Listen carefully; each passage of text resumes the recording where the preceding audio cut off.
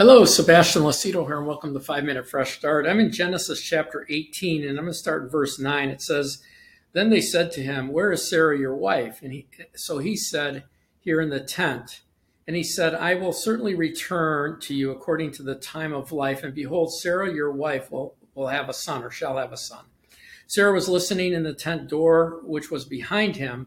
Now Abraham and Sarah were old, well advanced in age. Sarah had passed the age of childbearing. Therefore Sarah laughed within herself, saying, 'After I have grown old, shall I have pleasure, my Lord?' And the Lord said to Abraham, 'Why did Sarah laugh, saying, Surely I shall bear a child, since I am old?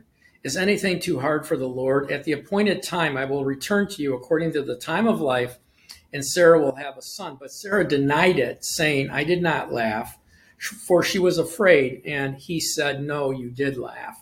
If you look just a chapter earlier, which happened earlier, which means Sarah seen her husband laugh, because Abraham laughed. If you look at chapter 17, it said, God said to Abraham, "As for Sarah, your wife, you shall not call her Sarai, but Sarah, because of her name. I will bless her and give her a son by you, or I give you a son by her.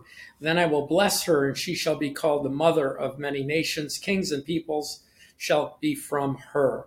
And Abraham fell on his face and laughed, and said in his heart, "Shall a child be born of a man who is 100 years old?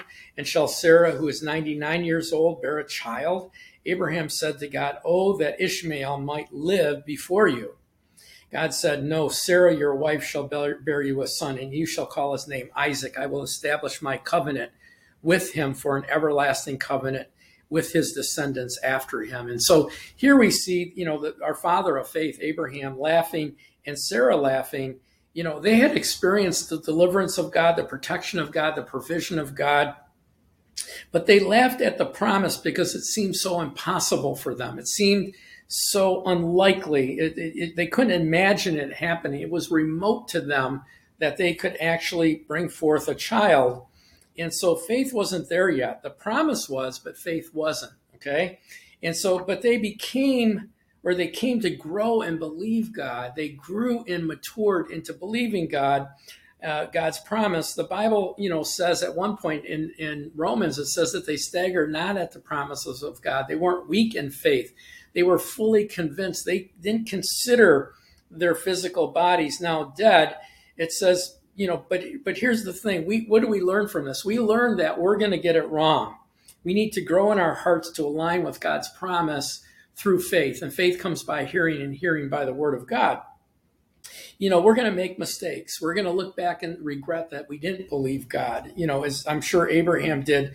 God's promises a lot of times will be outside the borders of our belief, right? It'll be way outside. We wouldn't need faith for it if we could obtain it. So his promises will sometimes exceed our ability to believe. But we grow into, believing him. Now they tried to physically bring God's promise about by having Ishmael.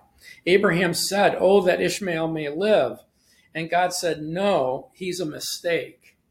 Abraham thought that he was the answer, trying to help God bring about his promises. They thought, they conspired, the two of them conspired. The promises in Scripture to Abraham are just like the promises we have in the Bible. Every single promise to the church, because of the death, burial, and resurrection, is always yes and amen. And so the promises are there, but they're only a promise until we walk in faith to receive them.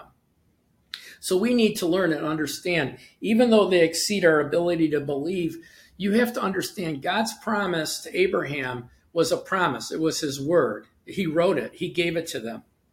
Every single promise, because of the death, burial, and resurrection of Jesus Christ, to us is yes and amen.